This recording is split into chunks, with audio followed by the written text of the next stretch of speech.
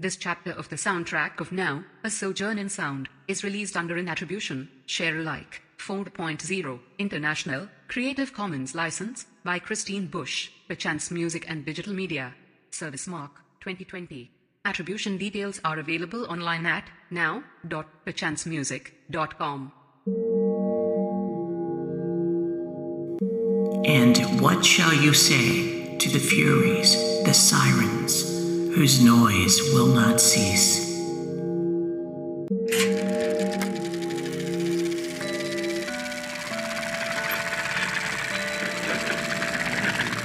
From Perchance Music and Digital Media, an investigation into the emergence of thought from the experience of listening. This is the soundtrack of Now, A Sojourn in Sound, with Christine Bush.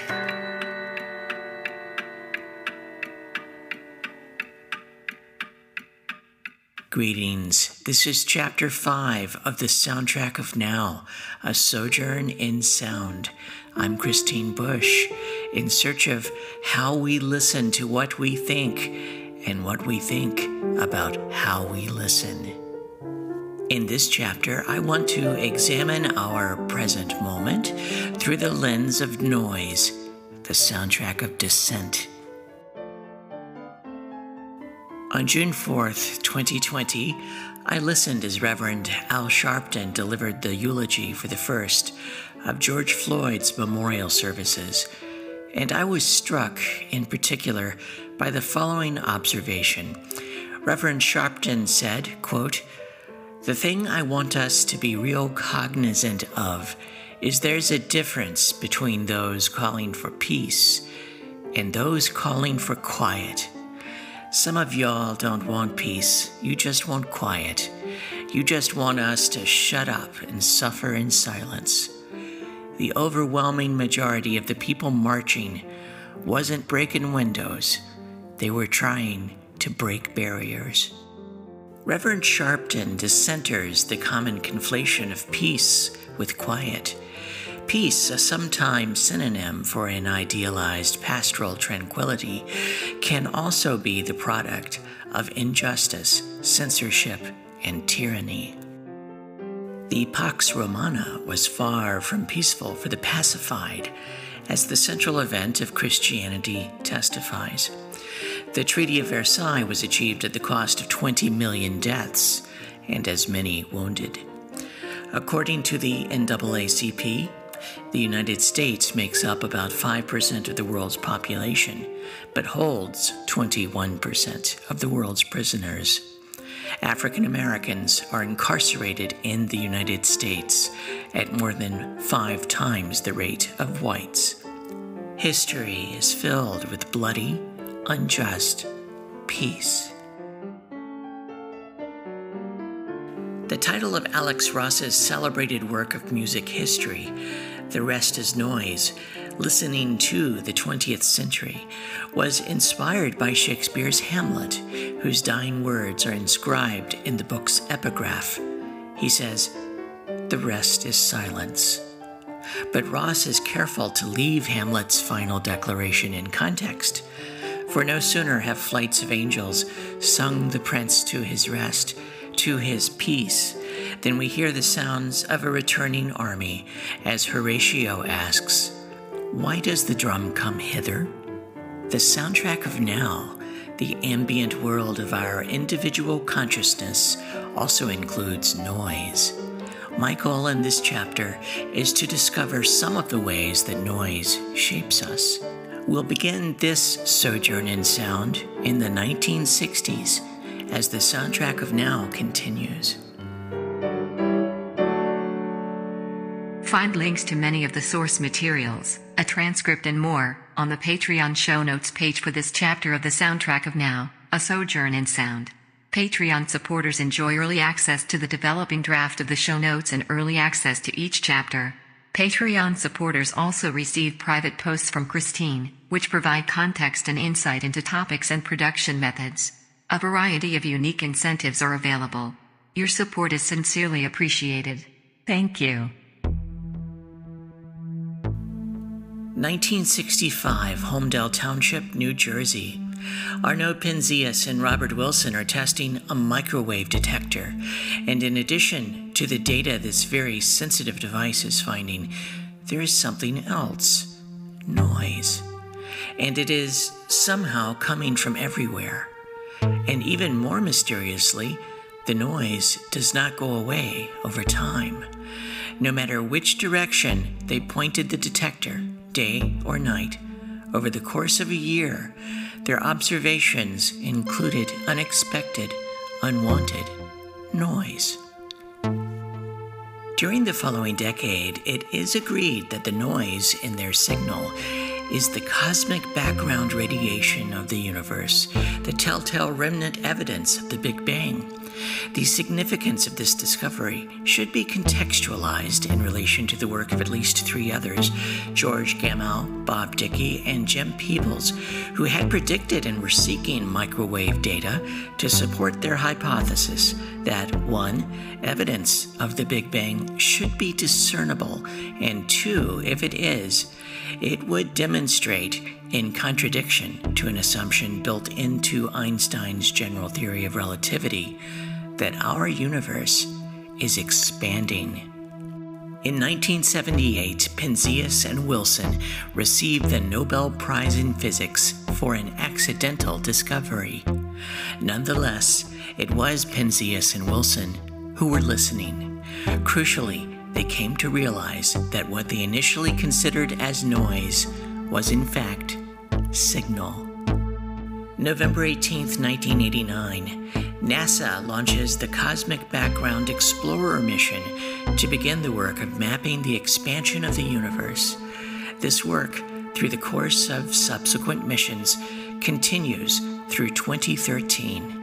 Professor John Kramer at the University of Washington has been rendering the collected data into sound in a frequency range that we can hear. He calls it the sound of the Big Bang simulation, and it represents the first 760,000 years of our universe. Take a listen.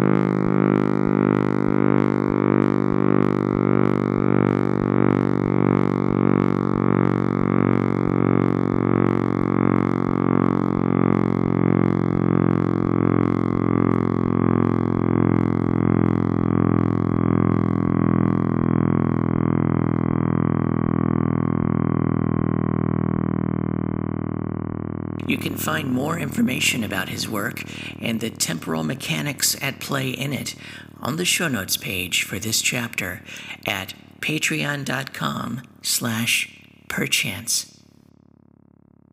Animals and machines have different sensory ranges, including what different species and electronics can hear. While machines have the virtue of being purposed to listen for almost anything, we have to accept that there are many signals we simply cannot receive. The universe is much bigger than our limited senses reveal. As far as I know, however, humans are the only animal that can go the next step and appreciate noise metaphorically. The soundtrack of now is about how we make sense of our experience.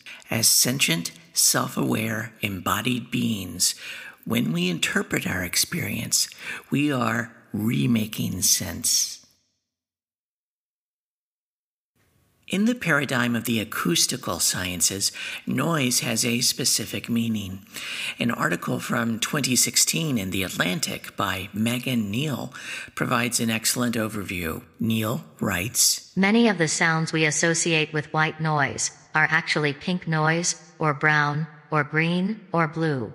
In audio engineering, there's a whole rainbow of noise colors, each with its own unique properties.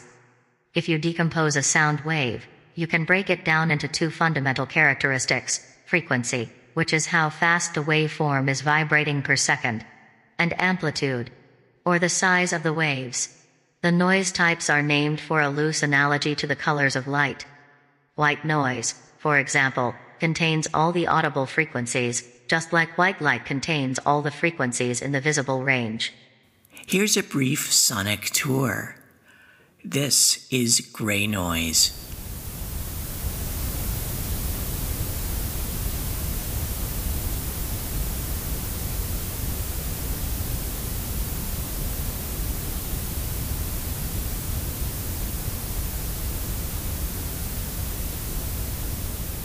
This is purple-violet noise.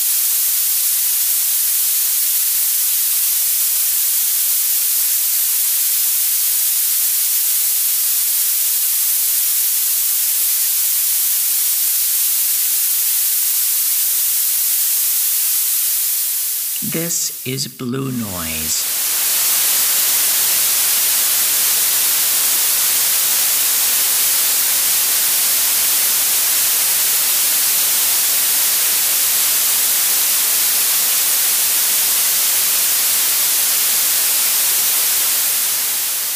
This is brown-red noise.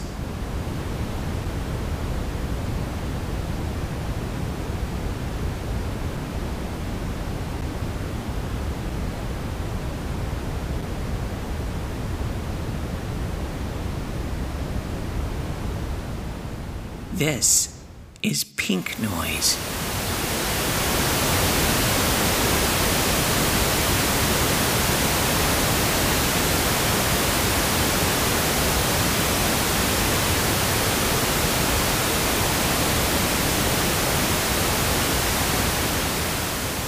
This is white noise.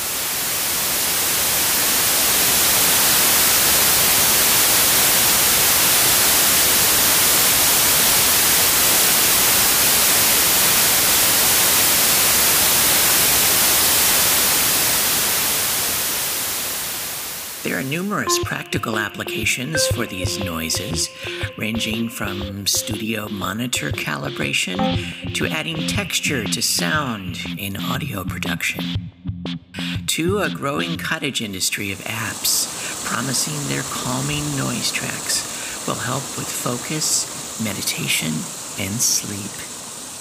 By contrast, a different type of noise is more pervasive and invasive. Noise pollution. Sources of noise pollution include construction work, giant yellow machines, pile drivers, diesel engines, jackhammers, chainsaws, bulldozers, highway traffic, pounding subwoofers, hot rods, car alarms, gunfire, cell phones, gasoline-powered yard implements, string trimmers, noisy neighbors, almost any television or radio advertisement.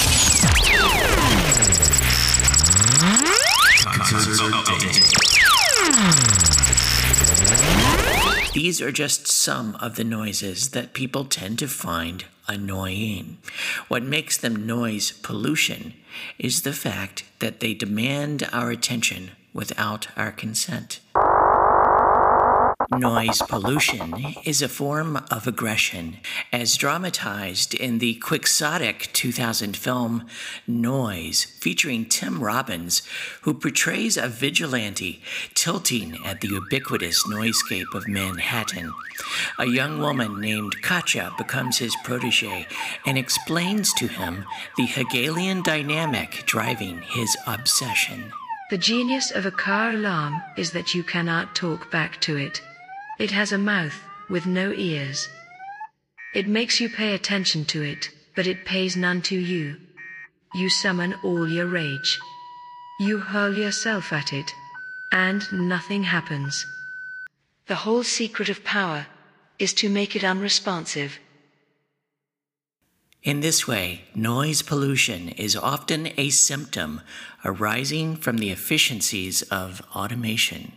Through its aural dominance, noise can transmute from abrasive sound into metaphor. So let's look under the hood and see if we can deconstruct the car alarm. A good place to start is with the context of noise, expressed through the signal-to-noise ratio. Signal-to-noise ratio, or SNR, is a concern for engineers and scientists who need to monitor the integrity of their systems. In classical information theory, the signal-to-noise ratio is a way to quantify the amount of unwanted information introduced into a communication channel. In the information age, SNR issues are of crucial importance to keep data flowing efficiently on our Wi-Fi networks and across the vast internet itself.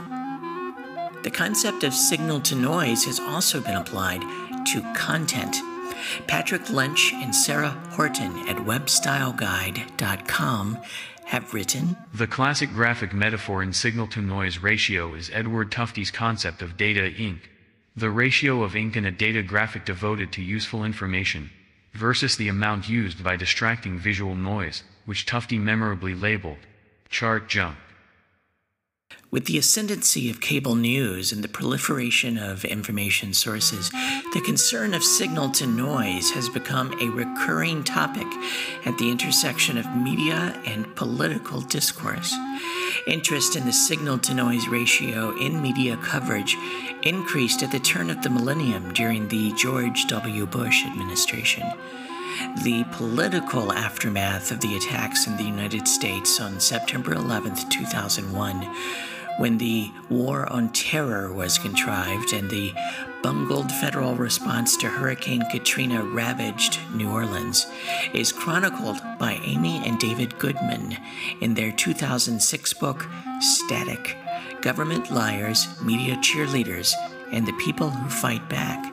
They wrote, "Instead of learning from the media what is actually going on in the world, we get static. A veil of distortion, lies, omissions, and half-truths that obscure reality.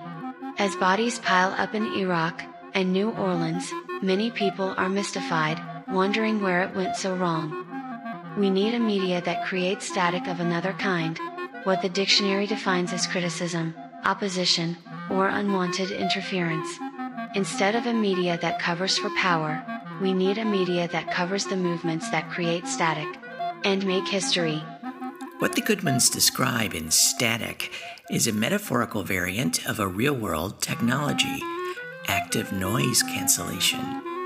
Robert Triggs, writing for SoundGuys.com, succinctly explains how it works, that waves of equal amplitude and opposite phase cancel one another, leaving only the desired signal. This should be the role of the Fourth Estate, the American free press, as described by the Goodmans. Journalism needs to cancel out rather than amplify noise in order to provide a clarion signal to the citizenry. By 2006, this effort to cancel rather than amplify noise by journalists was waning. A gradual process of discursive erosion had begun, with a constant refrain by conservatives of the quote-unquote liberal mainstream media. In this way, the seeds of the now tired neo-Orwellian hashtag of fake news were sown. Turning the pages of today's newspapers is a surreal, through-the-looking-glass experience. In the Washington Post on May 20th, 2020, columnist E.J. Dion writes, "Stop trying to distinguish between the signal and the noise emanating from President Trump and his party. The noise is the signal. And it's the sort of clamor that despotic leaders use to sow confusion, division, and distraction." One of the hallmarks of the Trump administration will be its legacy of noise, a systematic, unapologetic effort to cancel any signal it deems a threat. This active truth cancellation seeks to produce the quiet about which Reverend Sharpton cautions.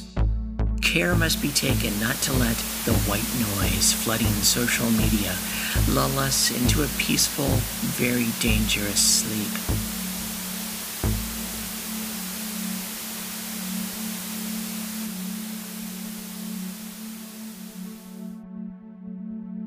Next, I will turn to the role of noise in visual art, film, literature, and sound art as the soundtrack of now continues.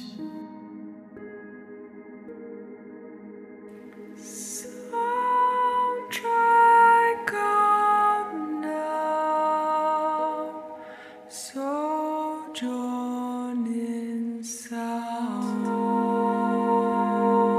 Sojourn in sound.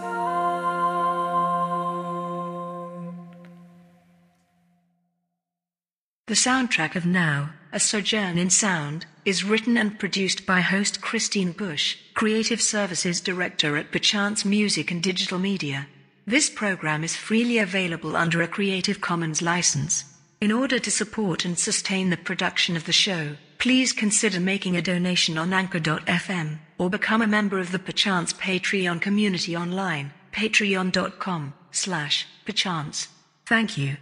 Ask your smart speaker to play or talk to the soundtrack of Now. When the architects of our republic wrote the magnificent words of the Constitution and the Declaration of Independence, they were signing a promissory note to which every American was to fall heir. This note was a promise that all men, yes, black men as well as white men, would be guaranteed the unalienable rights of life, liberty, and the pursuit of happiness. It is obvious today that America has defaulted on this promissory note insofar as her citizens of color are concerned. Instead of honoring this sacred obligation, America has given the Negro people a bad check, a check which has come back marked insufficient funds. Black Lives Matter. The soundtrack of Now stands with nonviolent, civil disobedience by all who exercise their right, enshrined in the United States Constitution, to petition their government. Keep listening and speaking truth to power. You're listening to the soundtrack of Now, A Sojourn in Sound. I'm musing about noise in art and as art. The first industrial revolution was a period from 1760 to 1840 in Britain, identified by the British economic historian Arnold Toynbee. In subsequent decades, the Industrial Revolution would spread eastward across Europe and westward across the Atlantic to America. London, considered a world capital at the time, was its center, and the industrial district of Battersea on the south bank of the River Thames was the point of origin. Here, the famous coal-fired Battersea Power Station, iconically featured on the cover of the 1977 Pink Floyd album Animals, would later be built. Across the Thames from Battersea was Chelsea, where a colorful personality, the American painter James McNeill Whistler, created some of his most important work, his scenes of life on the Thames and his nocturnes. These works represent a gateway to the emergence of modern art, sublimating the Japanese aesthetic into the Western visual imagination, and compared with, but differentiated from, his contemporaries in Paris, the Impressionists, all while presaging abstraction with a commitment to being at the avant-garde of 19th century art.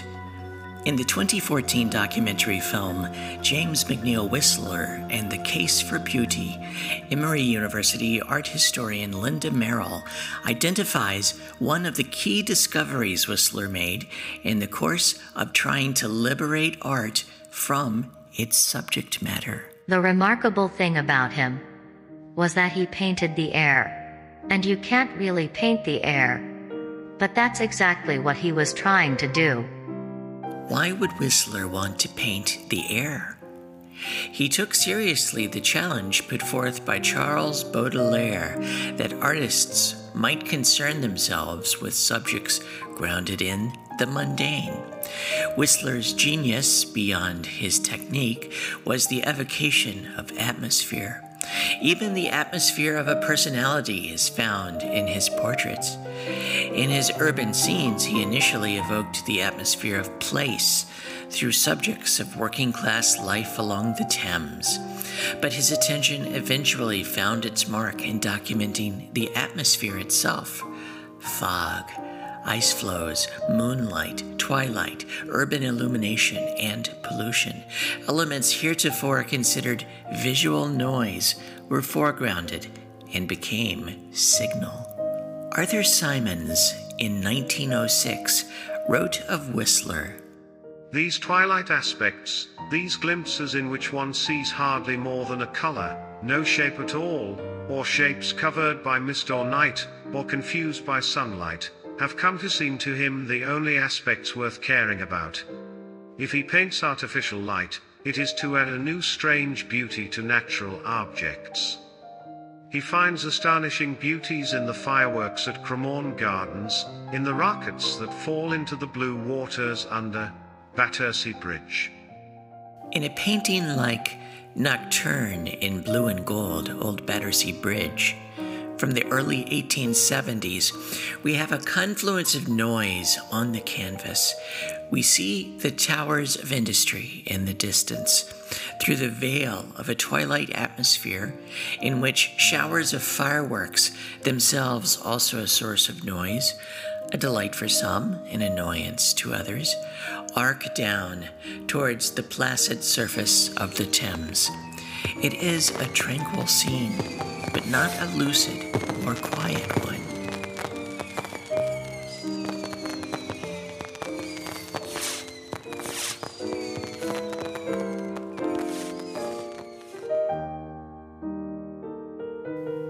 Whistler went beyond painting mundane subject matter. His work revealed something generally taken for granted and thus overlooked by previous artists, the air itself.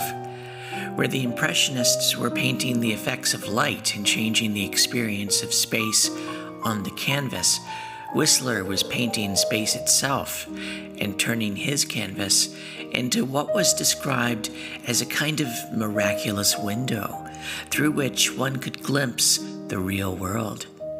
That his work was ascribed this quality by contemporaries is evidence that he had achieved something revolutionary. By painting the air and embracing a method of spatial enhancement, Whistler had made room in his work for the viewer to participate. One is present in the moment viewing a Whistler nocturne in the same way one is present while listening to a nocturne by Chopin.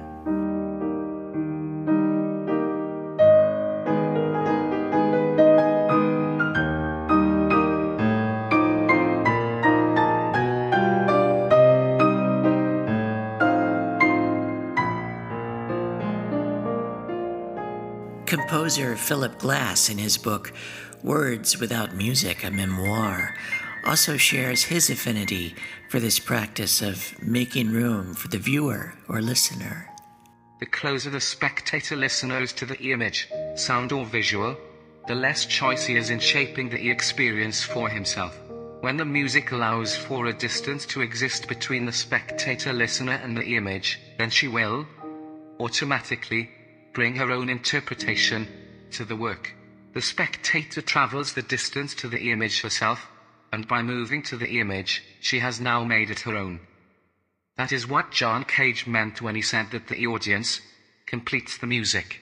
In Robert Pirsig's 1974 novel, Zen and the Art of Motorcycle Maintenance, a major theme of the book is revealed when the narrator recognizes something seemingly mundane, a leaky faucet in the home of his friends, John and Sylvia. One morning in the kitchen I noticed the sink faucet was dripping, and that in fact, it had been dripping as long as I could remember. This made me wonder to myself if it got on their nerves, this drip drip drip drip, week in, week out, year in, year out. But I could not notice any irritation or concern about it on their part. One day when Sylvia was trying to talk above the dripping, and the kids came in and interrupted her, she lost her temper at them. What struck me hard then was that she was not blaming the faucet, and that she was deliberately not blaming the faucet. She wasn't ignoring that faucet at all. She was suppressing anger at that faucet. The narrator goes on to connect the dots from that dripping faucet to patterns of behavior and attitude by his friends to a macro-cultural condition. The technological alienation attributed by the narrator to his friends has now evolved into a present-day technological immersion. The novel was a meditation on how to integrate what John and Sylvia experienced as, quote, a kind of force that gives rise to technology, something undefined but inhuman, mechanical, unquote. The byways connecting the industrial metaphysics described by the Alan Parsons Project on their 1984 concept album Ammonia Avenue to the data-driven boulevards of Silicon Valley are well-traveled. But where have they taken us? To a dystopian surveillance state or a cloud-based virtual utopia? The persistence of a hard-to-fix dripping faucet is modernity made manifest, convenience on tap, awaiting quality assurance. This strikes me as an echo of William Blake's poetic phrase, dark satanic mills, believed to refer specifically to London's first steam-powered Albion flour mills, likely sabotaged in 1791. The Albion flour mills were a harbinger of the proliferation of industrial sites, lurking through the haze of some of Whistler's paintings, and whose mid-20th century descendants are described by Persig as, quote, strange, incomprehensible shapes, unquote, that give rise to psychic hostility, cognitive noise.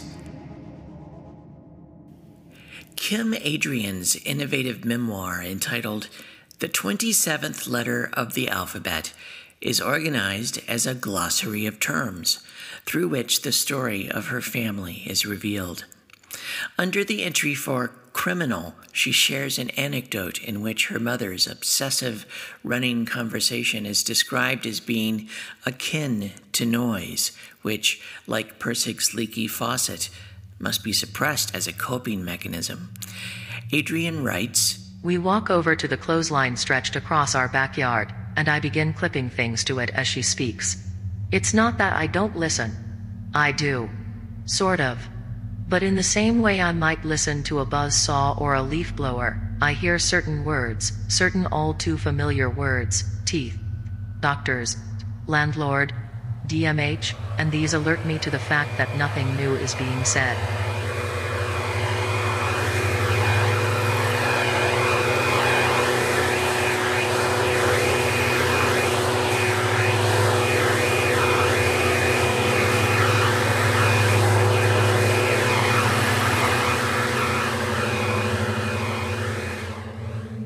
In her 2010 book, Listening to Noise and Silence Towards a Philosophy of Sound Art, Salome Vogelin interprets noise as a profoundly embodied phenomenon.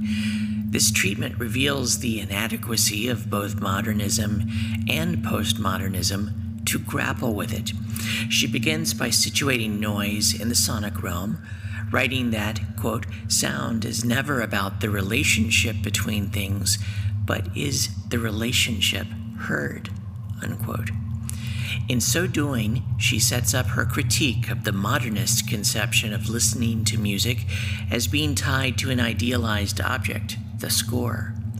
She arrives at what she calls absolute listening, tied to expectations of playing and hearing the right notes, and their dispositions to the rules of style and harmony for a given era, in the effort to affect and appreciate an ideal interpretation. Where the modernist paradigm is focused on playing as performance, the postmodern paradigm is focused on playing linguistic games. Postmodern listening can be brought to the same canon of music, but rather than seeking a valid interpretation of a score or chart, the postmodern listener will deconstruct a given work to situate it in musicological and historical discourses. Vogelin writes, Lyotard's nascent postmodernity as the condition of presentness, continually transitive, and potentially anything, as long as it is here and now, vanishes into the weight of language. The postmodern now is cemented in letters that confer academic authority, professional autonomy, and legitimacy. The real now is long gone. Noise art, in contrast to the canon of concert music or the improvisations of jazz, evades discursive analysis. The performances and recordings of Otomo Yoshihide, Charlemagne Palestine, and others make us, to use Vogelin's memorable phrase, the host of noise. She further explains, Noise breaks with the language base. Noise can only find its way to language in the acknowledgement that it can't. The thing discussed is the body that heard, not the work that played. Noise forces the listening subject into the critical ring and turns the work into moments of experience. And that is the true criticality of noise. Through acts of sonic possession, noise art resists being read as a text.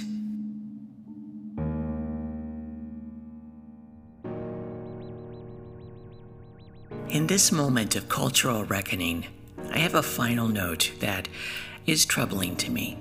In addition to the spectrum of noise colors discussed earlier, there is one I have not mentioned. I feel this term is likely indicative of an unawakened nonchalance, a remnant of privileged language that some are only now starting to see reveals implicit bias in the context of race.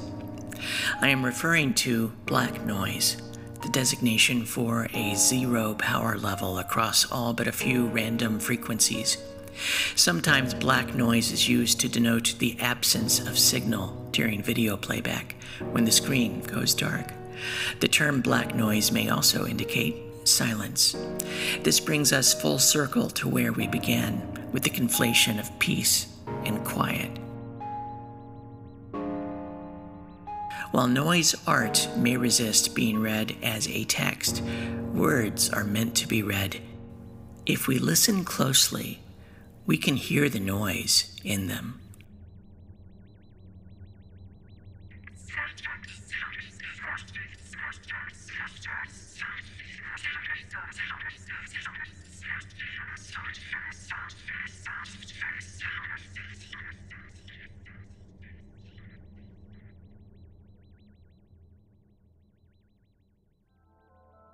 The soundtrack of Now originates from Anchor.fm, where you can record a message for the program. Whether you have a comment, a question, or just want to share your name and where you're listening, your voice is welcome in the mix on the soundtrack of Now. To leave a message, visit anchor.fm/soundtrack of Now. Thank you.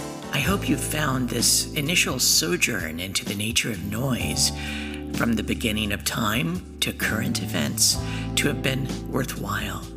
There is, as always, more to be said, and I will return to this topic again. What I take away from this chapter is a sense that signal and noise are not always distinct, that noise can bring texture and nuance as well as annoyance, and that it is perhaps too easy to dismiss the unfamiliar, the unexpected, and label it as noise. Join me again on the soundtrack of Now for Chapter 6, my next sojourn in sound, when I will muse about the wildly innovative guitarist Tom Morello and share another movement from my work in progress, the disquieting. This program is made possible with the financial support of a small but growing community of Patreon supporters. I have initiated a new tier of support called The Big Bang, for which the first 10 supporters of this year at any level will be listed in perpetuity on the website. There are still a few spots remaining. Visit patreon.com/perchance to join. Thank you. My thanks to everyone for listening. Please check out the companion playlist of Now for Chapter 5 on Spotify, where you can also follow the program. The playlist of Now is what I listen to while I write the script for each chapter, and in a sense, it is the territory to which this chapter is but a map. This chapter of the Soundtrack of Now features work shared through the Creative Commons licensing framework. Material heard in this chapter was sourced from Bandcamp, Free Music Archive, Muse Open, and SoundCloud. My sincere thanks to the following musicians and sound artists for sharing their diverse talents: Kamiko Ishizaka, Professor John G. Kramer, Aya Higuchi, Lee Rosevere, Julie Licata, and the band Public Symphony. My special appreciation to Ben Goldberg for his kind permission to allow use of selections from his extraordinary Plague Diary project in this and future chapters of the program.